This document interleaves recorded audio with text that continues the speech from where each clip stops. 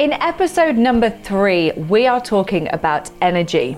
The reason for that is because so many women come to me and they're like, Sash, I'm just exhausted. I am so tired. I literally, you're telling me to go for a walk, you're telling me to do a workout, and I can't be arsed. I just want to sit on the sofa. I don't want to do anything. And now listen, right? I completely understand that.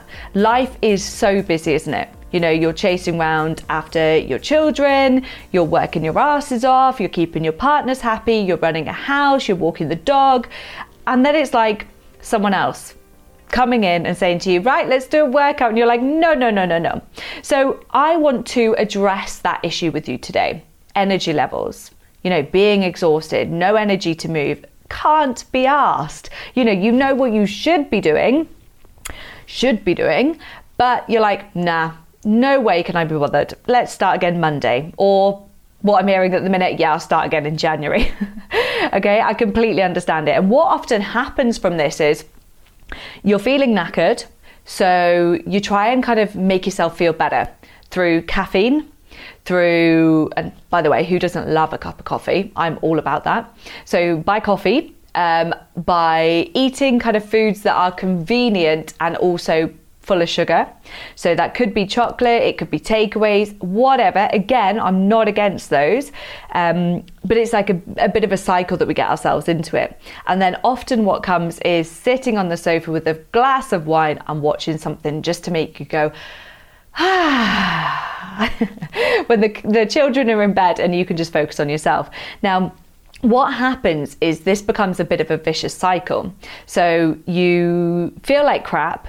So you have coffee throughout the day, you then maybe have some chocolate, maybe don't have the healthiest of lunch because you want something to make you feel better. You then have more coffee, you then get home, you rush around like a blue-ass fly.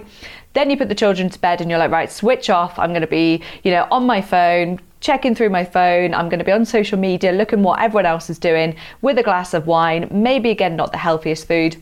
You go to bed, you can't sleep very well, wake up the next morning knackered and rinse and repeat, right? So what I want to show you today is just a couple of ways that can hopefully help to bring you from the vicious cycle to the virtuous cycle. Okay, so the vicious cycle is pretty much what I just said about not moving enough, not eating great foods, not drinking enough water, too much time on your phone. And the virtuous is feeling like you got a bit more energy, getting a few steps in each day, drinking a bit more water, getting a great night's sleep, having some fantastic sex, all those wonderful things, right? So 2 things that I want to focus on today. Number 1, your sleep. All right. Now, you might say to yourself when you hear that, Sash, I haven't slept well in years. Okay, that's all right. We are not going to aim for huge wins here. We just want to help ourselves sleep better. So, question, who here goes on their phone or checks their phone, like, I just check my phone just before they go to bed at night? And second question, who here goes on their phone within the first 10-15 minutes of waking up in the morning? Yeah, I know I used to be guilty of it, 100%. So the first thing I want you to consider is just try and reduce the amount of phone time you have either side of your bedtime. So when you go to bed and when you wake up, can you say that 1 hour from bedtime you don't go on your phone, and in the first hour of waking up you don't go on your phone? Can we do that? I reckon you can. And it might take a little bit of practice. It might be one of those things where it will feel like your phone is calling your name going, Sasha, come and check me. You don't know who's going to have messaged you. All right, and that's okay. All right, don't beat yourself up if you pick it up. Don't beat yourself up if you just check it. It's okay, but just try it, okay? And then the second thing to help aid your sleep is work. Now, if you go to an office or what have you, and you go to work and you don't have work emails on your phone, this might not apply to you so much. It might apply to people around you, so it still could be good to listen to. So I hear of people when they come into the coaching club, they'll be like, yeah, I'm answering phone calls, I'm sending emails at like 11 o'clock at night. But then they're like, I can't sleep very well, but it's because your brain is overactive. So what is it going to take for you to put in just a bit more of a boundary that you finish work at 8 o'clock at night regardless? you maybe have a separate phone for work, maybe you don't bring your laptop home. I don't know, and you've got to think about your situation. But also don't forget that so say if you get a work call and it's not urgent but you answer it, you are rewarding bad behavior. Okay, so if you put that boundary in place and say, look, it's actually going to benefit everyone if I've got a bit more energy because I won't be so snappy. So I'm actually not going to be on my phone from after 8 o'clock at night, so you won't be able to ring me and I'll speak to you first thing in the morning. Could be something to do, to try. Point number 3 to help your sleep is try and look at reducing distractions in your room. So we don't personally have TVs in our bedrooms, because we feel like bedrooms are a place to read, and just relax and like get rid of technology. I don't even sleep with my phone in my room anymore. Okay, and that's something that's been like years of practice of doing. So look at how you can reduce the distractions in your bedroom. Okay, hopefully that will help, and it's up to you, what level you take that to. Point number 4, could you read before bed rather than watching TV or going on your phone?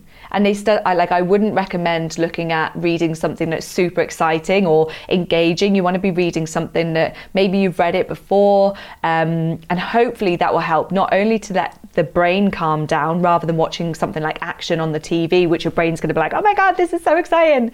So if you can reduce that, not only will it help with the kind of the craziness of the screen, but also the blue light as well. And also you're already in bed.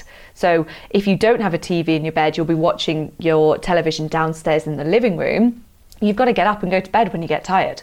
So if you're reading in bed, it's going to be super helpful, because you can just be like, I'm actually feeling tired right now. I'm going to try and go to sleep.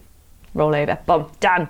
And then the final one is caffeine. So you want to try and look at reducing your caffeine from about 1 or 2 p.m. They do say you shouldn't really have caffeine after that time. So if you can, keep your caffeine to the morning and then go decaf in the afternoon. And this is all just to do with the caffeine half-life. So, if you're having a coffee at 1, 2, 3, 4 o'clock in the afternoon, likelihood is that is still going to be very present in your body, still at 11 o'clock at night. So that will help you to get to sleep. And then just a couple of tips for throughout your sleep, because I know I hear some ladies saying, they wake up and, there's so much we can go into depth here. But, if you do wake up and your brain starts to go absolutely crazy and you're just in thinking mode, that's when you pick up the book. Don't pick up your phone. Okay, that's when you maybe do some breath work and some stuff to calm you back into the now. I've heard of people having notepads by their beds and, getting up and doing work. And sometimes you might just have to do that. And I would probably end this point on sleep by saying the worst thing you can do is get really aggy with yourself for not being able to go back to sleep. We're trying to create energy here. If we're getting frustrated with ourselves, then it's really not going to help. It's going to make us more pent up. So whatever happens throughout the night, let it be, and try and work on those points to help get you to sleep in the first place, and also making sure that we are waking up nice and calm throughout the morning, not just going straight on the phone. So we start the day in a calm headspace rather than straight into, millions of bits of information coming in at us through our phone. So that's point number 1 of how to create more energy. The second point is food.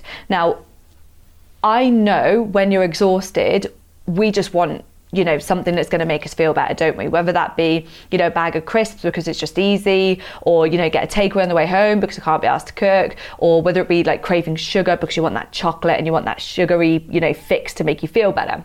All right. And I'm not going to take that away from you. But what we can do is look at going, right, what can I add into my diet to help? Okay, and it is just as simple as a few more portions of fruit and vegetables. Okay, a lot of the ladies, when they come into the coaching club, they're not getting any fruit and veg in their diet at all. They might get the odd banana in here and there. But what we want to do is, right, can we aim for 5? And remember, we don't want to go 0 to hero, but can we just slowly start to build so we get 1 portion a day in? Already getting 1? Okay, let's go 2. And can we plan it so we're not rushing around trying to collect all the fruit and veg at the end of the day? Plan what you're going to have and really look at optimizing the amount of nutrients that you're getting in. One thing that we do throughout the winter is we actually take a greens product, okay, so it's like a green shake, and it's got a ton of nutrients in it, and it's all just in a shake, so you don't have to think about it. And then we top it up with extra fruit and veg as well throughout the day. You know, the saying "you are what you eat" is so true, especially when it comes down to energy levels. When your energy levels are low, I know it's tempting to go for the stuff that soothes you, but if you really can try and just get the other stuff in as well, it will help you out a lot more. And then finally, when it comes to what you're kind of taking in, water. And I know it sounds mad, and in this time of year, we're in October, it's getting a little bit colder.